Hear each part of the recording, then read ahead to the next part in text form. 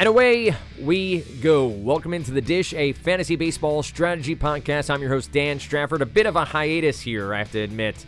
Norovirus, the stomach bug, wreaked havoc with my schedule a couple weeks ago, but we're back in the saddle, ready to talk. And stepping up to The Dish today is none other than Chris Clegg at Clegg over on Twitter, senior MLB writer over at Fantrax, featured writer at Fantasy Pros, co-host of the Fantrax Toolshed at Fantrax Toolshed on Twitter. Available across all your favorite podcasting apps. Chris, how you doing?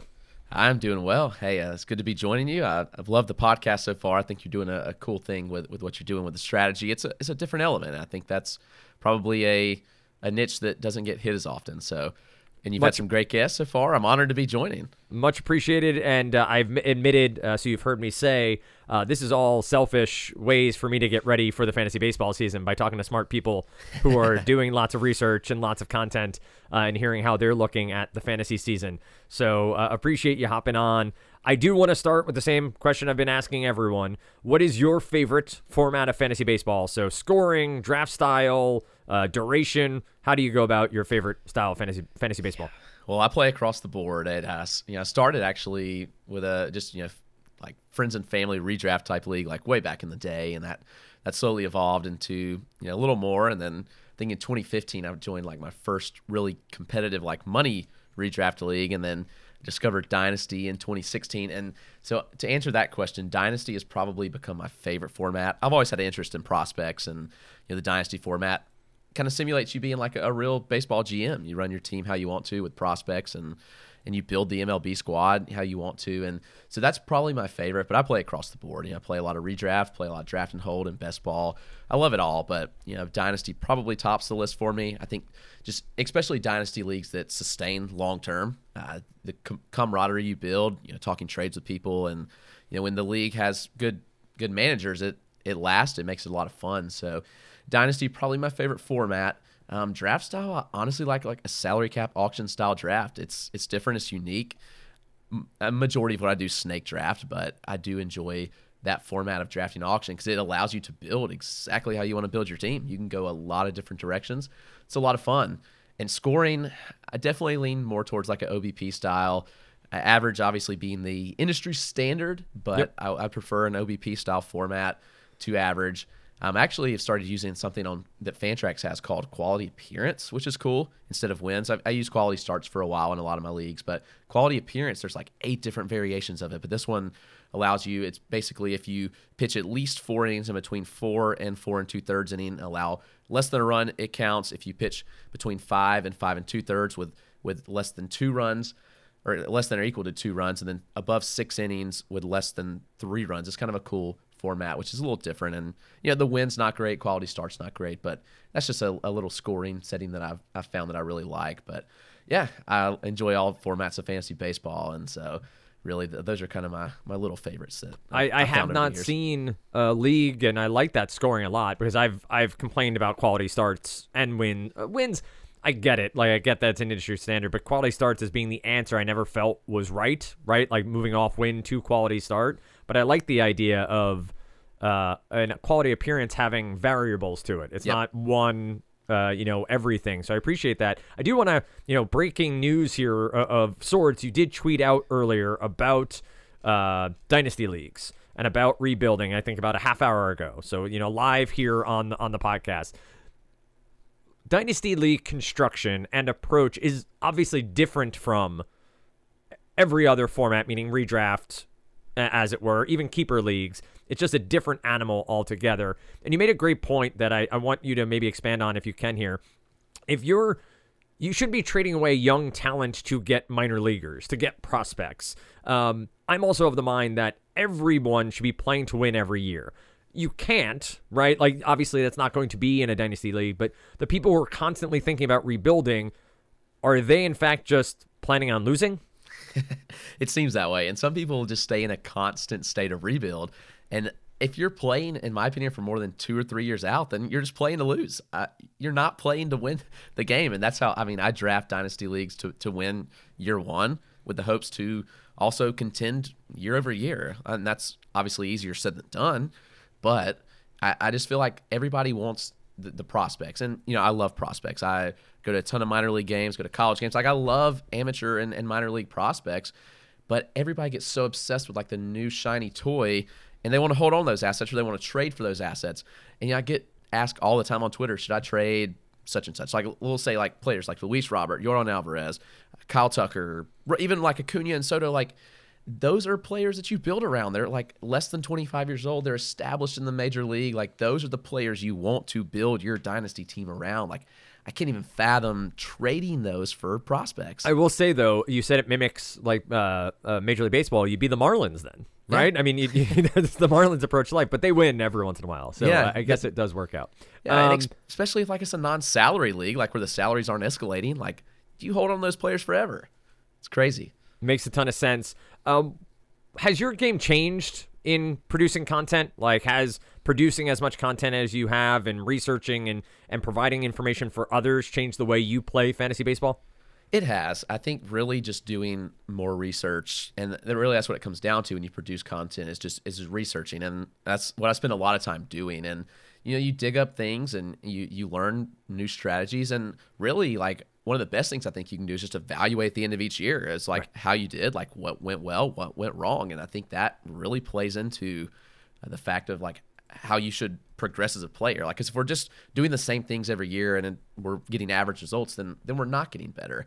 And so I think it's important to really look at the things of what went wrong. Even if you had a great season, like you look at like Phil Desaut, he finds things that he said weren't great about his game, and he had probably the best season of any player in history, we could argue. And so you think about those things and just doing research. The more you listen to podcasts, I think that really the strategy, the roster construction is a huge thing. Like, we can evaluate players all day long, but if you don't know how to build and construct a roster, then that's going to fail you. And so I think that's something I've really grown. The more I talk to people in the industry too, you talk to a lot of smart minds, and you really just pick their brain on how they like to build a roster and how they construct it. And that really matters, I think. So yeah, I would say every year it's an evolving process of getting better. It's learning new things. It's learning what you were weak at and being able to address that the next year while also building on the things you did well in the previous season. So I think producing the content, like, that's kind of like a byproduct of it, is that when you produce and you do the research, like, it kind of helps like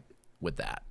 Yep, and that's why we're here right now. So it helps with me when draft season really kicks in. I will say, I mean, Phil Desaut, yeah, NFBC, but did he win his home league after auto-drafting his entire team? I don't know. Me in 2005, it may or may not have happened, but we can talk about that at a different time.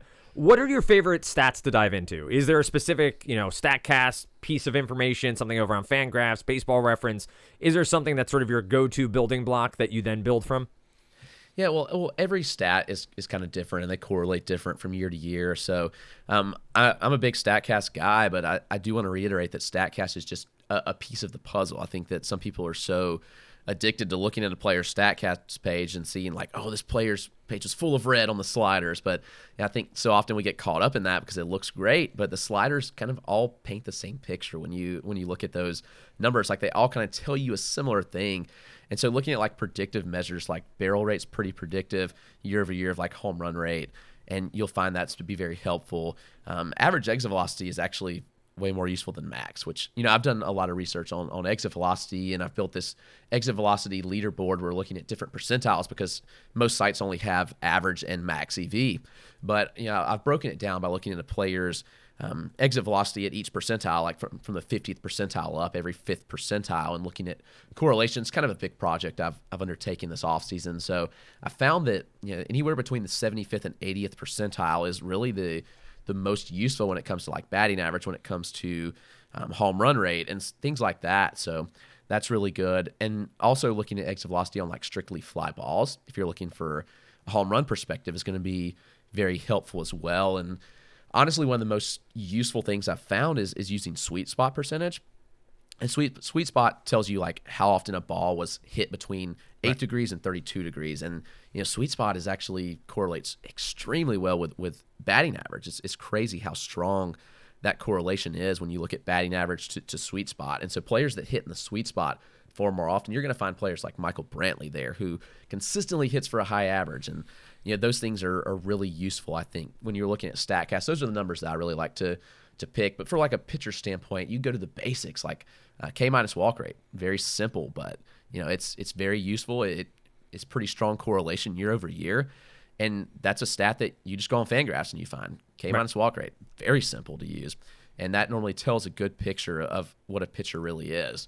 And that typically correlates strong with ERA and other metrics as well that are useful for fantasy. So those simple stats are sometimes meaningful too when we like to dig into all the deep things. And I love to do that. I'm guilty of that. I dig in all these deep stats that for the most part can be meaningless. But sometimes going to the simple stats like just a K minus walk rate, very simple thing to look at for pitchers especially. So yeah, those are kind of things that I enjoy digging in on the offseason and really helps to find these play. And you can find players that are undervalued based on these things. So those are the ones that I find very helpful. Yeah, you'll see a lot. I unfortunately live on Twitter, so you see it a lot on Twitter or in articles and in podcasts and analysis of providing stats without context, right? Providing stats without other stats or what the correlation would be, as you said.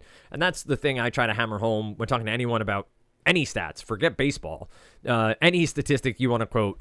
I'm not going down this road, but talking about COVID, right? Statistics have to be talked about in context of broader things happening and other statistics that go with it.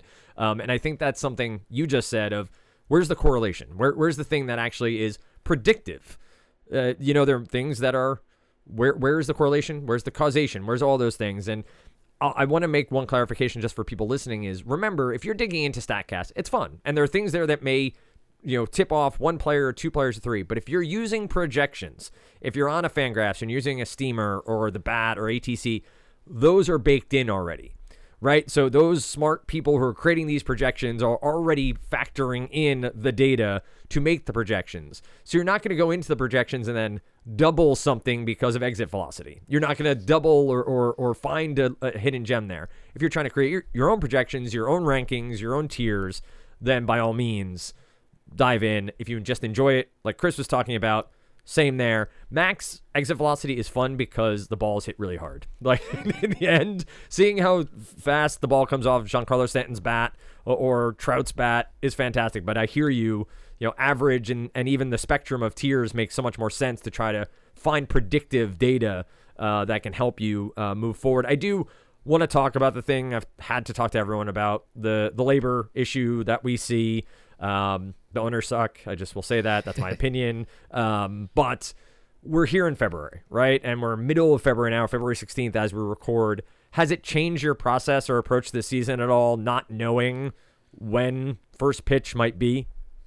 It hasn't. As much as it can be kind of like a downer at times, like I've tried to just put it aside and know that, I'm still preparing for drafts. And I think that's an important thing. Like and I get it, it can be discouraging to read all these negative reports constantly, but if you're not preparing, you gotta think it's gonna be sprung on us really quick. Right. So sure. when the labor agreement comes, it's gonna be a quick spring training, players are gonna be signing quick, there's gonna be news abundant, and drafts are gonna have to happen quick. I think there's gonna be an abbreviated spring training, and probably they're gonna try to start the season as soon as possible when they get this together. And so if you've stopped preparing at this point, I think you're falling way behind. So I'm treating it as if the season's going to start on time, and in the back of my mind, knowing that it probably won't. But it's not. My content's not slowing down. My preparation's not slowing down because when it comes, I think we need to be ready. Because when draft season gets in full swing, it's going to be a short period, and you better be ready to go. So, have you been drafting? Have you changed your personal draft or how you might advise someone because of the potential for a different type of structure to the season? Not in particular. I think it does affect a player so Ronald Acuna, for instance. I mean, right. if the season's delayed, it only benefits a player like him who's going to come back. And on the flip side, it hurts someone like Ramon Laureano because he's got to serve a suspension regardless, and the games aren't going to be prorated based on the season. He's still got to serve those games, so it could affect him. Any injured player coming back, I think that needs a little more time. It benefits, but for the most part, I'm kind of treating it as we'll start on time because we just don't know. I mean, we could start April 1st, we could start April 15th, we could start in June, who knows?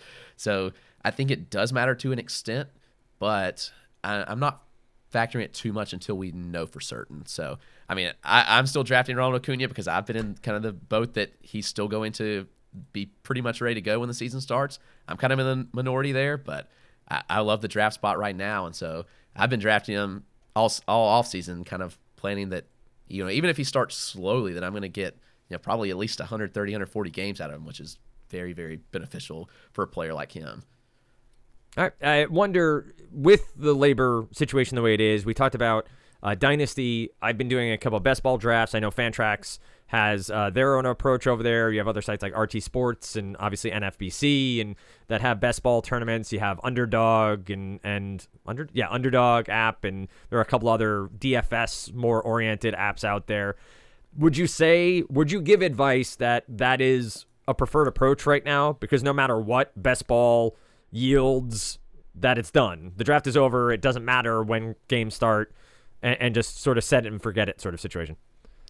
Yeah, and I think in a way, like for me, best ball is a great way to dive into the player pool and get a feel for it. And even draft champions is a great way as well because you go even deeper. I mean, best ball being on Fantrax at least 40 rounds, you get into a draft and hold being 50 rounds. You're getting really deep in the player pool, and I think it helps prepare for when we get into heated draft season, at least where we're looking at like main events and that sort of thing. It's very beneficial because the player pool in and out.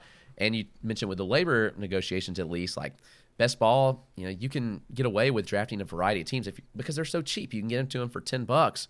You can draft a wide variety of teams, have a wide variety of players, and for the most part, it's not going to be a big deal whether the season starts on time or not because you're still going to have those players on your roster, right.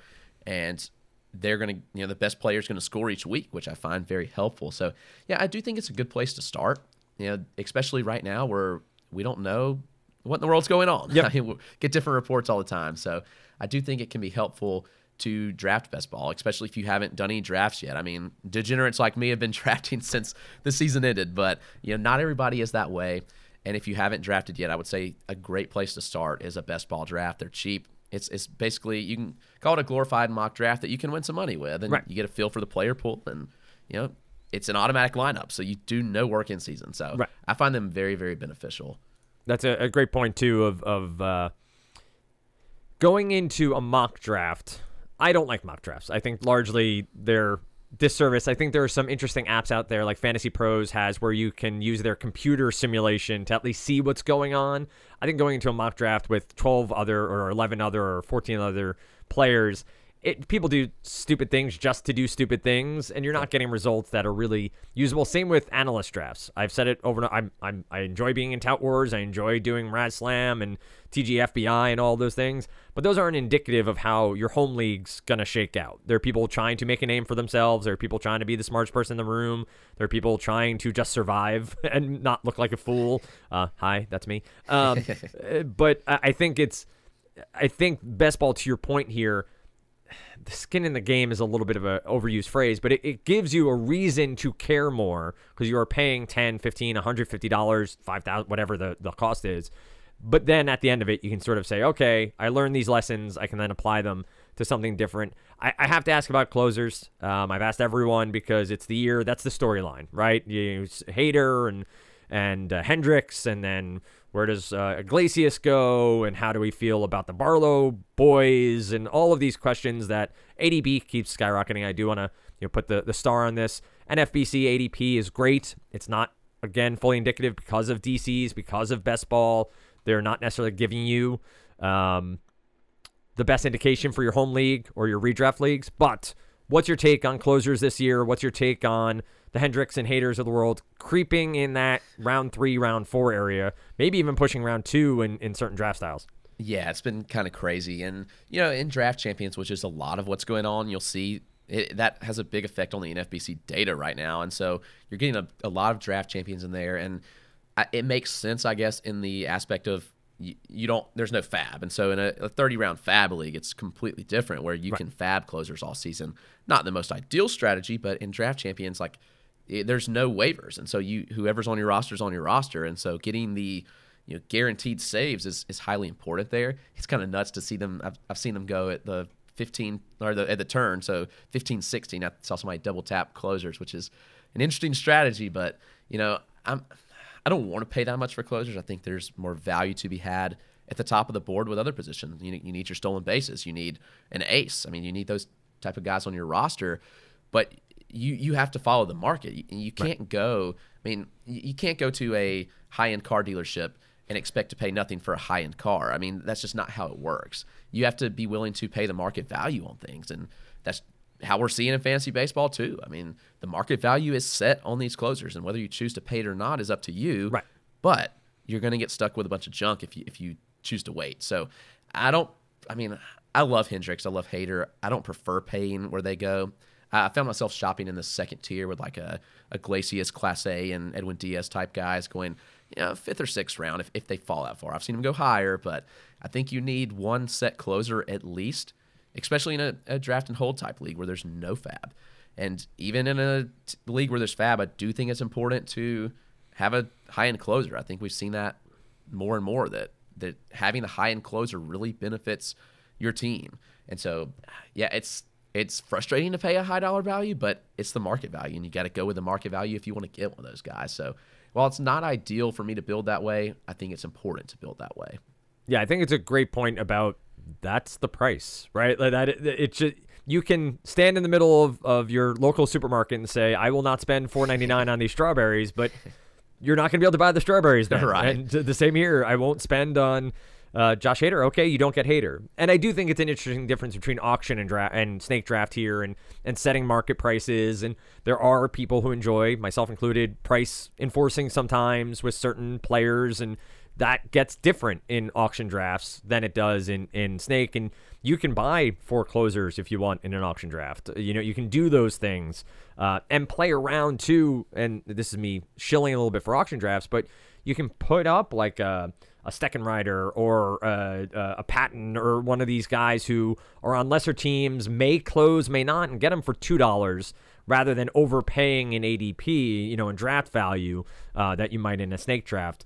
I have one team over on Fantrax that I forgot to draft a closer. Like, there were multiple times where it came around, it's like, oh yeah, I need to do that. And now it's like Pierce Johnson, I have Lois Saiga, Patton, Steckenrider, I got Graterol. Like, there's some potential for saves in there, but I'm not feeling, that's 5x5 straight Roto League. Yeah. I'm not feeling overly confident about it. But to your point also about the market, just to hammer this home, everyone else is reading from the same book. Everyone else is seeing the same market. So you're not going to be the only smart one to go, I'll find closers on the waiver wire.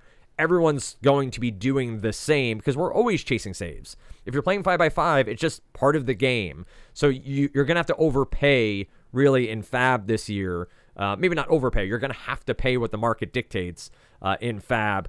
Let's focus in on what people typically look for in articles and podcasts. Breakout players, comeback players, folks who are going to exceed value when it comes to auction cost or ADP and draft. Maybe a handful, 2 or 3 guys that you have as check boxes. I want to make sure I get this guy around earlier because I think he's going to far exceed value. Who are some names that you find interesting this year? Yeah, I think we can expect Cody Bellinger to bounce back. It's interesting. I've kind of avoided him a lot this offseason, but I've been digging in. I think there's a reason to why. And I always want a why. And you mentioned that earlier in the podcast, the why. Like, yep. Why did something happen? And I think that's so important for everything we do in life, but the why of, like, why did a player perform the way they did?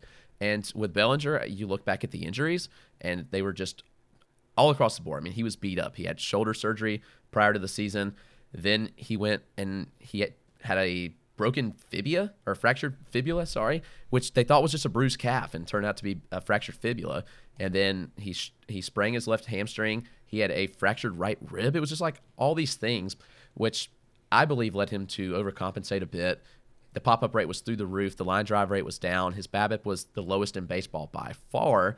And we saw the results. They weren't good. And, I don't expect Bellinger to be MVP Bellinger ever again, but I do think he can be a solid bounce back, and he's going outside the top 100 picks. So I think he's a buy. I think he's a potential bounce back to where could easily see him returning to be a top 50 player. Another one that's, I think, kind of just really undervalued, maybe not a breakout or a bounce back, but Brian Reynolds, just highly undervalued going near pick 100 as well. He just gets the job done. He made some swing tweaks to get more power last season, and he did. On top of having an elite hit tool, he's pretty much a lock for a 300 average. And last year was an excellent buy because his BABIP was so low in 2020 that everybody was out on him because he hit for such low average. But, I mean, this season he came back and showed who he was. I mean, he had a 90-plus runs in RBI in Pittsburgh lineup. Like, That's pretty impressive. And to me, like, Brian Reynolds is an easy top 50 player that's you can get around pick 100. So not necessarily a bounce back or breakout per se, but Reynolds is a very, very solid player. Blake Snell's another one I think could bounce back. We saw he kind of ditched his worst pitch last year down the stretch, and the results came in the second half. He was really, really good down the stretch. I love the offering changes that he made, and the arsenal just looked really, really good. He's going outside the top 100, could easily return top 100 value there. So Zach Gallen, looking at him, I mean, honestly, like I wouldn't say he had a down year per se. I mean, he did. He was injured, but this is a once guy we were looking at going in the 4th round previously, and now he's going around like pick 140. It's kind of crazy to see, but Gallen has 4 really good pitches that he mixes extremely well. He's not going to be elite, but I think he's going to be a very solid arm, and everybody's worried about injury, but he came back, and after July 31st last year, most pitches in baseball the rest of the season. He just got the job done. He was going 105 pitches every start. So I believe in a Zach Gallen bounce back. Go a little deeper, try to find some breakouts. Off the top of my head, just nothing's coming to me. I'm scrolling down some ADP, kind of looking at some players that could be some good breakouts next year. Well, I think Brian Reynolds is such a Derek Carty name to me. And what I say by that is I think Derek has banged the drum really well over the years on the shiny toy isn't always the best toy. Yep. The name that, to me, the Brandon Belts of the world, who get drafted every year in high hundreds, 200s, and then produce and give you numbers that are solid and help, again, in categories. Brian Reynolds is not someone that I've gone through a list of 300, 400, 500 players and been like, I need to draft him. But he's the guy that's there.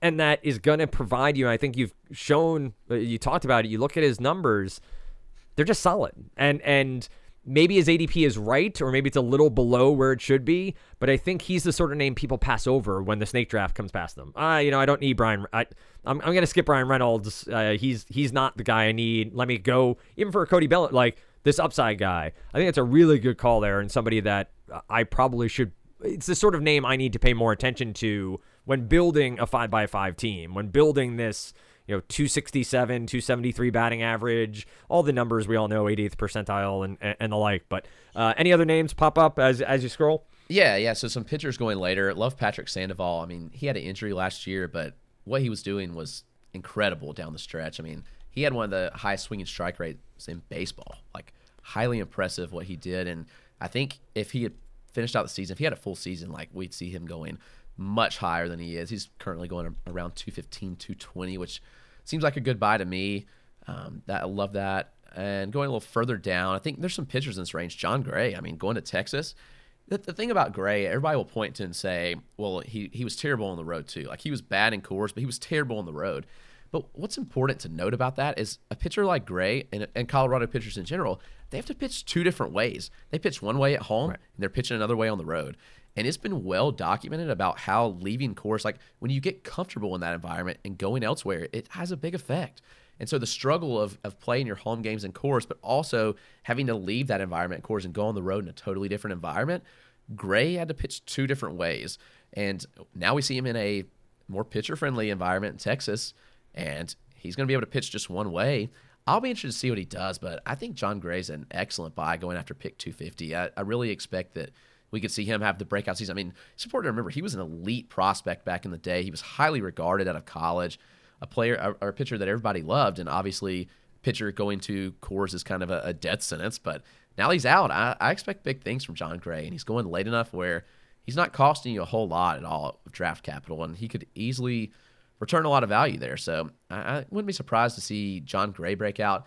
And the pitchers going late, there's a lot of good names. And it's kind of, I've been testing it out a little bit in some drafts, going heavy hitter early just to see what kind of pitching staff I can build, because there's some good pitchers going late. And Jesus Luzardo is another one. He's going around pick 300, and the elite prospect pedigree hasn't really panned out yet in the majors, but he still has the stuff. He's got a great fastball, elite slider, and changeup. Changeup's developing, and he's now in an organization that we've seen develop changeups in pitchers over and over and over. You can go with Sandy Alcantara and Pablo Lopez. The list just keeps going on. They've done a great job developing changeups, and I think we saw, and Luzardo ended the season so well. He had a 12 strikeout game to end the year, and I thought that would just skyrocket his value by like, all right, there's the Jesus Luzardo we've waited on, and surprisingly it didn't. But he's one I'm willing to take a shot on that I think could be a big breakout because we know what he's capable of. He's got the strikeout stuff. Just needs to limit the walks, and he can post good ratios. And so a full season of Luzardo in Miami is certainly interesting. So the pitchers I think there's a lot of potential breakout pitchers going later. And, Luzardo's just the late name that I find myself targeting a lot. I like it. I like John Gray. He's somebody that I think you hit on sort of the broader discussion around cores that we know about via statistics, but we don't consider the context of, right? The Colorado Rockies going on the road for those first 3 games struggle, typically, and the pitchers struggle with their curveballs and throw more fastballs because of understanding. And we see it, but we don't really apply. And I think Gray and Texas also, I think there's some lingering, old stadium feel there too, right? That, it's Globe Life now and was... It was Globe Life Field, now it's Globe Life Park. Right, exactly. So the old Globe Life was a hitter's haven because the airflow and all those different things. The new park, depending on which park factors you look at, is pretty neutral, if not pitcher friendly in certain instances. So Gray and that whole staff is another one to maybe check your biases at the door with and try to dig into, again, as Chris is talking about, the stats and the context around those stats as you go through. Great stuff. I do want to close it out with the question I've started asking some people. You may not have an answer, but you may. It is called The Dish. Joe Pisapia, a good friend of mine for a long time, one of his followers on Twitter said, well, where's the food? If it's called The Dish, what's happening?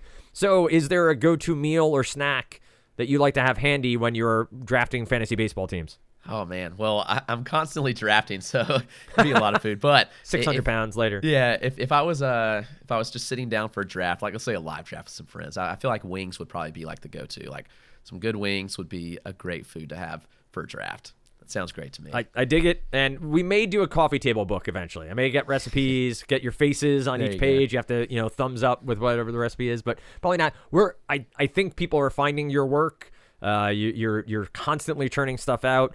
You are over at Fan, but where can folks find it? Sure. Where can they find you? Where can they ask questions and interact with what you have going on? Yeah, so I'm always on Twitter. As Dan said, he's always on Twitter. A lot of us are always on Twitter. And at Clegg, ROTOCLEGG. Get to ask a lot of questions. Love answering questions. So you always DM me. My DMs are open. So happy to answer any questions. You can tag me, tweet some questions my way. If you ever have any questions about anything and content, you can find articles over at Fantrax HQ and also now at Fantasy Pros. And so got a lot of articles on the way out. And so that's looking forward to that. And also the podcast, Eric Cross and I do the Fantrax Tool Shed, cover dynasty prospects, redraft. So we got it all. So you can check that out as well. I've never listened to a podcast the whole way through. I admit that to anyone. But the podcast with the two of you, if you are into dynasty or even into just getting to know players for future drafts, that is a great one to check out and one to definitely subscribe to and make sure you have in your arsenal as you get ready for draft season. Chris, thanks so much for the time. We'll talk to you again. Hopefully, I don't know if I'm going to be doing this during the season. I have to make some choices, but we'll see about that. We'll keep in touch and wish you the best luck in all your seasons. And to everyone who is listening, happy drafting.